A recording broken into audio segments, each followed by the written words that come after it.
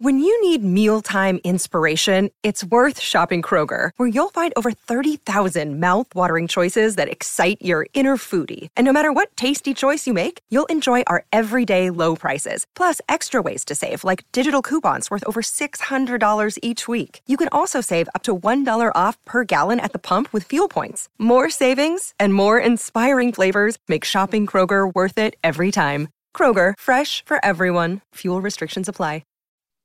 Welcome to the number one ranked show. I am your host, RJ Young, and we have a frosty show in the dead of summer for you. We'll also be joined by the legend himself, Jackson State head coach Deion Sanders, and we'll talk about the new sheriff on the 40 acres.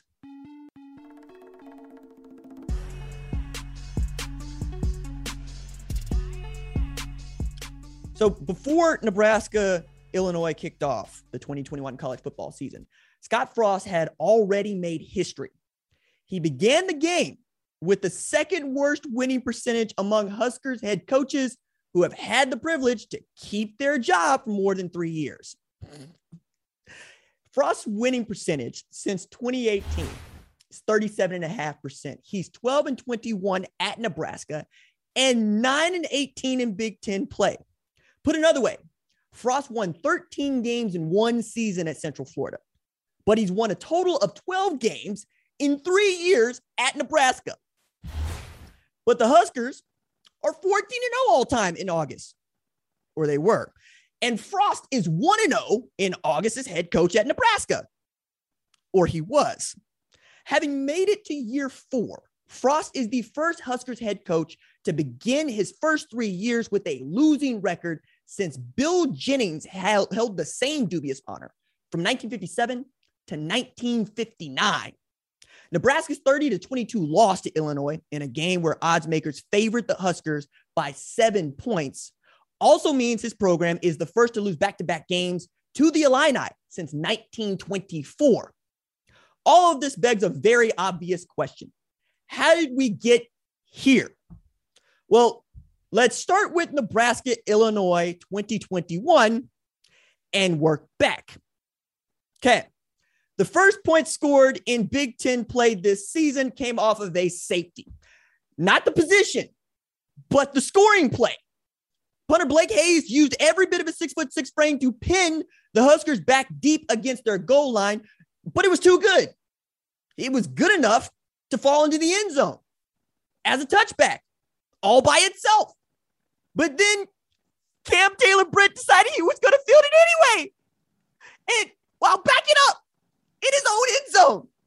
And he put his knee down, but not before he tried an illegal forward pass off of a punt. It results in the referee doing one of these. My God. Look, I had hoped that this being the first scoring play of 2021 would also mean that we're about to see some real 2007 type stuff, because the Illini led the Huskers 2-0 because we're playing baseball in Illinois. All right, so Brandon Peters goes down, unfortunately, gets crunched in between two Husker defensive linemen, DeAndre Thomas and Garrett Nelson, and he leaves the game, for which it felt like Nebraska's defense was about to take this game and shut it all the way down, okay? Nebraska scores. They go up 9-2, right? At one point, they're leading this thing. They get a turnover. They get the ball back. And then this man, Adrian Martinez, who somehow had 232 yards passing and 112 on the ground, fumbled the football, and it resulted in a scoop and score. Look at my man's running away with the ball. And you're going into halftime as a Nebraska fan going, how are we down 16-9 here? We were supposed to be leading this game. And if I'm Scott Frost, I got to be so angry because my defense is playing lights out football, at least for the time being. And my quarterback sees the ghost of Sam Darnold every time he drops back to pass. He is an RPO option quarterback. He is not supposed to be back there carving up defenses, which reminds me, remember when Joe Burrow didn't get an offer from Nebraska, even though he wanted to play at Nebraska? And all he did was go to LSU, win a national championship, win the Heisman Trophy, put together one of the greatest seasons of all time. Nebraska, This could be you, but you playing. Meanwhile, Art Sikowski settled in and completed his first 11 of 13 passes for 121 yards, 2 tutties. He came off the bench because apparently Brett Bielema wanted to give Nebraska a head start, because I'm looking at this going, why was Sikowski in here the whole time? I get that he transferred in from Rutgers, but he's obviously better than what you got, and he is primarily responsible for turning Nebraska into a volleyball school, because that's who Nebraska is now. I can't shake the feeling that a Brett Bielema team that managed to put up 30 points in 3 quarters of football feels like an Oklahoma football team coached by Lincoln Riley that puts up 60, because that's just not what you expect from a Bielema run it, and run it again type of offense. Okay, so now we got to talk about Illinois vaulting to the top of the Big Ten West standings for now. But what about Nebraska? What happened to Nebraska? For some perspective, from 1970 to 2014, Nebraska football posted a record of 440, 120, and 5. The Huskers are one of the 4 winningest programs of the last 50 years, basically since integration. Indeed, the list of college football's winningest programs in the last half century goes like this. Check this graphic, man. Alabama is the first with 495 wins. Ohio State is the second with 490. Oklahoma is the third with 482. And Nebraska is fourth with 471 wins. You'll notice in the graphic, every single one of those programs, except Nebraska, is ranked inside the top 5 of the preseason AP and my rankings. Insult to injury. I don't think anybody makes Nebraska one of the top 50 programs in the entire sport of college football, let alone a top 25 one. But since 2015, Nebraska is 31-40. In fact, since Tom Osborne's retirement, the Huskers have lost more than 3 games in 19 of 23 seasons. For perspective, Osborne never lost more than 3 games between 1973 and 1997. It means that the man absolutely was crushing. If that feels like it was 24 years ago when Frost himself quarterbacked Nebraska to a national title, that's because it is. But most of you know these spurts of putrid play have been few and far between at Nebraska.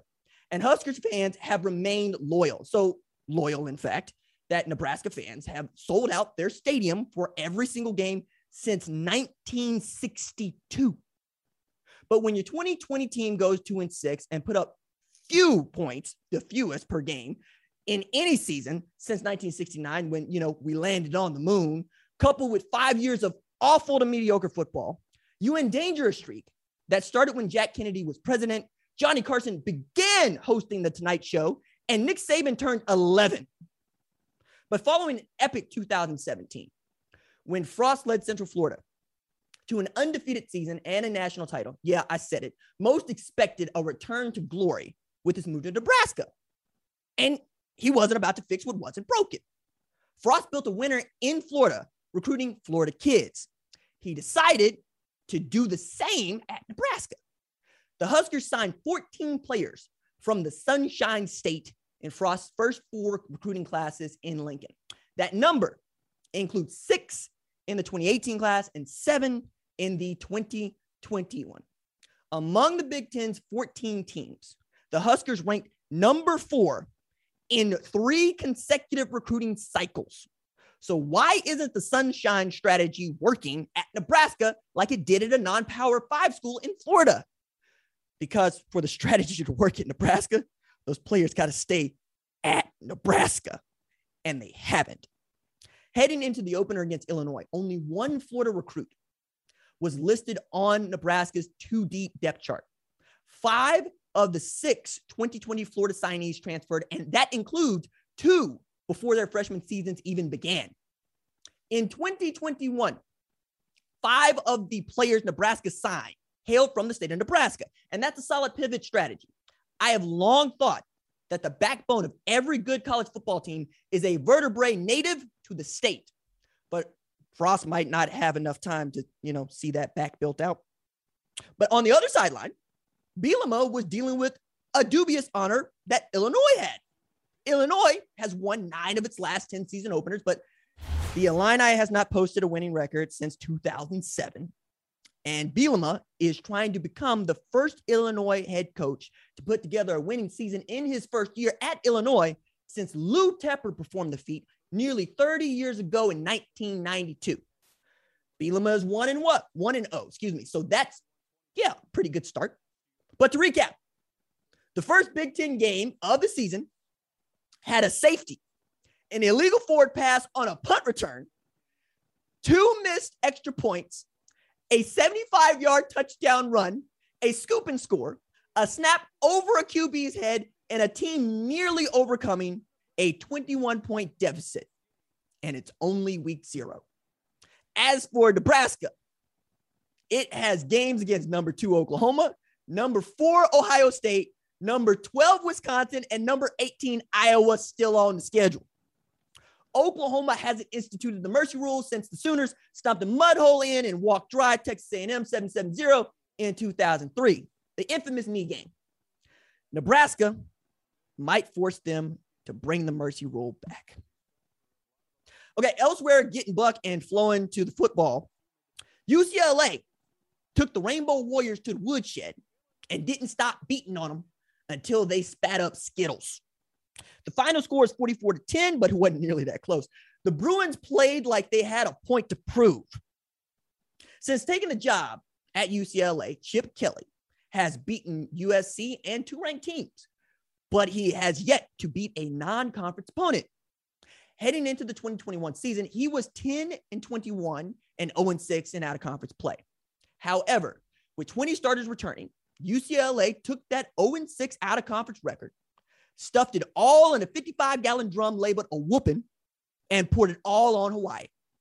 UCLA scored 24 points in the first quarter and 20 in the third, and on 6 of their first 9 possessions. They put up over 200 yards rushing, and Michigan transfer Zach Charbonnet put up 106 yards rushing with just 6 rush attempts by himself. Defensively, UCLA allowed 3 points in the first half and 1 TD all game. The challenge for the Bruins, though, is to do it again against a class opponent in number 16 LSU right here on Fox. Fresno State, they put up 538 yards of offense and 45 points scored on UConn. Fresno State allowed just 107 yards and not a single point scored defensively.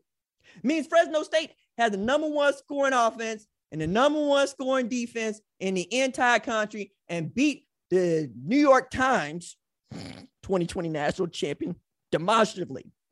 Fresno State plays number 11 Oregon on Saturday. So if they beat Oregon, crown them. And finally, HBCU is on the menu. The SWAC MEAC Challenge featured North Carolina Central and Alcorn State. Means folks got to see NCCU take the field for the first time in 644 days, and they got a W, their first one since November 2nd, 2019, when they beat Howard. Kudos to the Eagles. And now, since we talking HBCU, let's go talk to Coach Prime himself, the legend, Jackson State head coach Deion Sanders. I'm here with Coach Deion Sanders, or as I like to call him, I'm sure his players do, Coach Prime. Coach, how you doing? I'm doing wonderful, man. Thank you for having me. No, I appreciate you for being here. Coach, I understand you're doing some really great work with HBCUs in partnership with AFLAC. Could you tell us more about that? Well, first and foremost, I'm excited. I'm elated when I got a call that said there was a potential deal with AFLAC and Coach Nick Saban. I'm like, oh, excuse me. You say what? So you're gonna put me on a commercial with Coach Nick Saban, and we're gonna talk about a company that's been blessing HBCUs for over 20 years. We're gonna talk about a company that has stood in the gap when insurance companies don't cover these expensive. AFLAC stands in the gap a lot like what I'm trying to do with HBCU. So you gonna do that, and I know you've been supporting the hood for over 20, and then you have a diverse staff at AFLAC too. Sign me up. Darn it, I'm ready to go. Let's go. Turn the cameras on right now. And they did. And the commercials are phenomenal. I cannot wait for you to see them. And we brought that culture in it with the bands, you know, the bling. We brought my thing in it. And I'm excited. But while delivering the message as well. Right on, Coach. I wanted to see if that message gets to your players about what Jackson State was about, because between 1963 and 1972, we talk about 36 players drafted by the AFL and NFL. I think 1968 saw 11 alone. I want to know from you when I can expect those kinds of numbers from Jackson State again. Hopefully real soon, because that's all I came for. But you got to understand, a win ain't a win for me. What's the win for me? If we win the SWAC, is that a win and no one goes pro? If we go pro, several guys go pro and we don't win the SWAC, is that a win for me? So is that a win for me for a multitude of our players not to go into the professional, not football, but professional workforce at six figures a year? That's the way I think, man. I want a whole broad arena of winning. I want some of these kids, 97% of these kids probably won't go to play professional football. Why can't they be a pro? Why can't they go into communities and be a resounding sounding board and a pillar of consistency? Because that's what they are. That's what they've been taught to be on time. They've been taught to be smart, tough, fast, disciplined. That sounds like a wonderful employer one day to me. And that's what we're trying to do. I played with some of those guys, that some of the numbers you just regurgitated about these guys going into the NFL at the Atlanta Falcons and other professional teams. HBCU was a normalcy of guys coming into pro. What happened? Where did we get out? Where did we take the left instead of staying right? I'm here, and I've been called by God to get us back on course. What I seen in the spring was phenomenal. I seen some kids that could flat out play. I seen some kids that had the knowledge of the game. I seen some coaches that can coach they butts off. But guess what? It wasn't no light. It wasn't no light. So when they shine, nobody saw it. So if God is using me as well as you as a vehicle to shine that light on, man, so let it be. So let it be. Coach, last question I have for you is, what does it say about the state of HBCU football today that the headline for Tennessee State versus Jackson State is yourself and Eddie George? It says a lot. I don't care how they get there. Let's just get them there. I don't care how they get there. Let's get them there. So if you want to use us as a conduit to attract the television networks, the sponsors, because you're talking about two reputable guys that really played at a high level. If that what it is, so let it be. Now, once we get that attention and we refocus it on our kids, on our bands, on our alumni, on the stadiums that we need, on the resources that we're trying to attain, so let it be. The Bible says God uses the foolish things to confound the wise. And if I have to be one of the foolish things to confound the wise, so let it be. Coach, I really appreciate this. I can't tell you what it means to me to be able to do this with you. And I wish you the best of luck this season. Thank you so much. And don't let this be the last time, please, sir.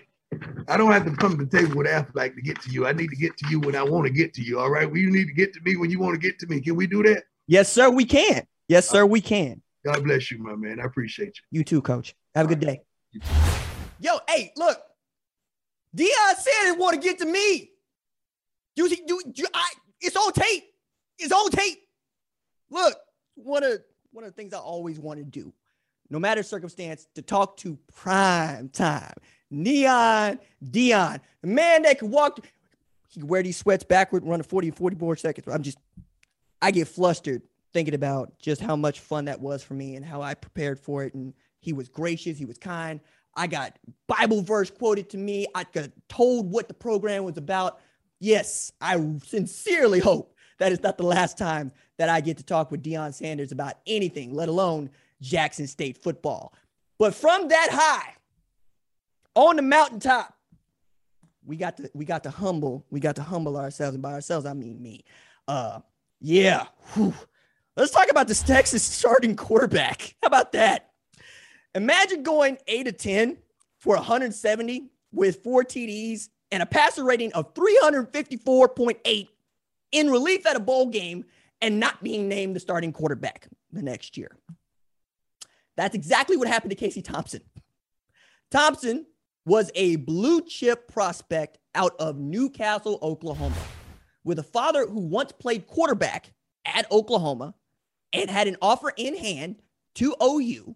Thompson opted to commit and enroll at Texas. He fought Cam Rising, a former OU commit and now Utah quarterback, for the backup job early in his career.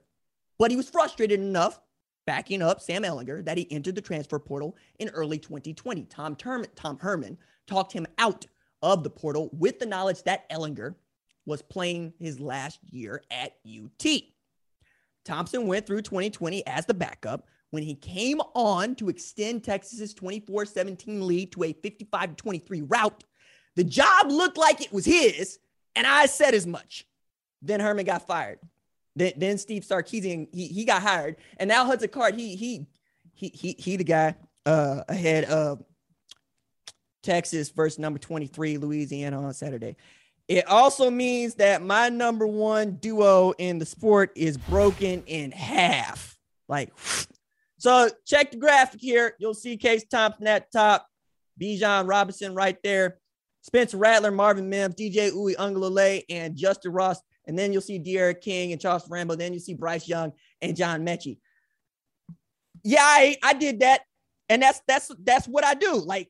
I sit here and I tell you what I think. I study. Sometimes I get it wrong. This is one of those times when I got it wrong. Hope Hudson Card goes out there and lights it up. It's going to happen. It's going to happen. Yeah. Hope it don't happen too much, though. Last Monday, Minnesota coach PJ Fleck didn't mince words about the challenge his defensive backfield faces. On Thursday against number 4 Ohio State, he said, quote, "They're a really good football team, really well coached. They've got explosive playmakers everywhere. This wide receiver core they have might be the best wide receiver core I've ever seen in one football team." See, Fleck knows what I know. The two guys on the numbers, Garrett Wilson and Chris Olave, they're AP first-team All-America selections. And the guys behind them include former 5-stars Julian Fleming, Emeka Egbuka, and blue chips Marvin Harrison Jr. and Jackson Smith and Jigba. And when they're not out in patterns, there's Master Teague, Mayan Williams, and former 5-star Travion Henderson running between the tackles, all while former Elite 11 MVP CJ Stroud orchestrates the offense. While it's true, this will be the first time in 50 years that Ohio State started a quarterback who hasn't thrown a single pass in college. There's no reason to not think that Stroud isn't going to be Lewis Hamilton in a Formula One Mercedes-Benz car. But if Minnesota, with the best running tailback in the conference, in Mo Ibrahim, can control the rock, they might not get that many opportunities to open up that Mercedes-Benz. That also means that Minnesota has to run against Larry Johnson Sr.'s defensive line. Good luck. And then, hopefully they can exploit a brand spanking new linebacker core. There's a good way to go about doing this if you're Minnesota, but it involves you controlling the rock, keeping it out of the hands of this Ohio State offense. I don't care if it's your grandmama at quarterback. They're going to get their points if you give them the rock. And you're going to have to exploit the younger players on that Ohio State defense, right? On the one hand, yes, they are super talented.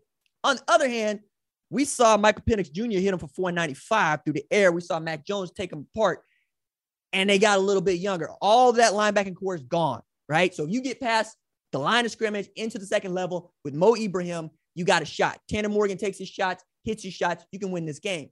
But I think this is going to be Ohio State running away with its first win on a big Thursday night game. I'm so excited about this. And I will be there in Minneapolis at the press box watching this game. I will tell you what I see, what I hear firsthand when I see you guys. Speaking of which, week 0 was fun. And the Labor Day weekend is filled with football beginning Wednesday with UAB Jacksonville State and going all the way through Monday with Louisville Ole Miss.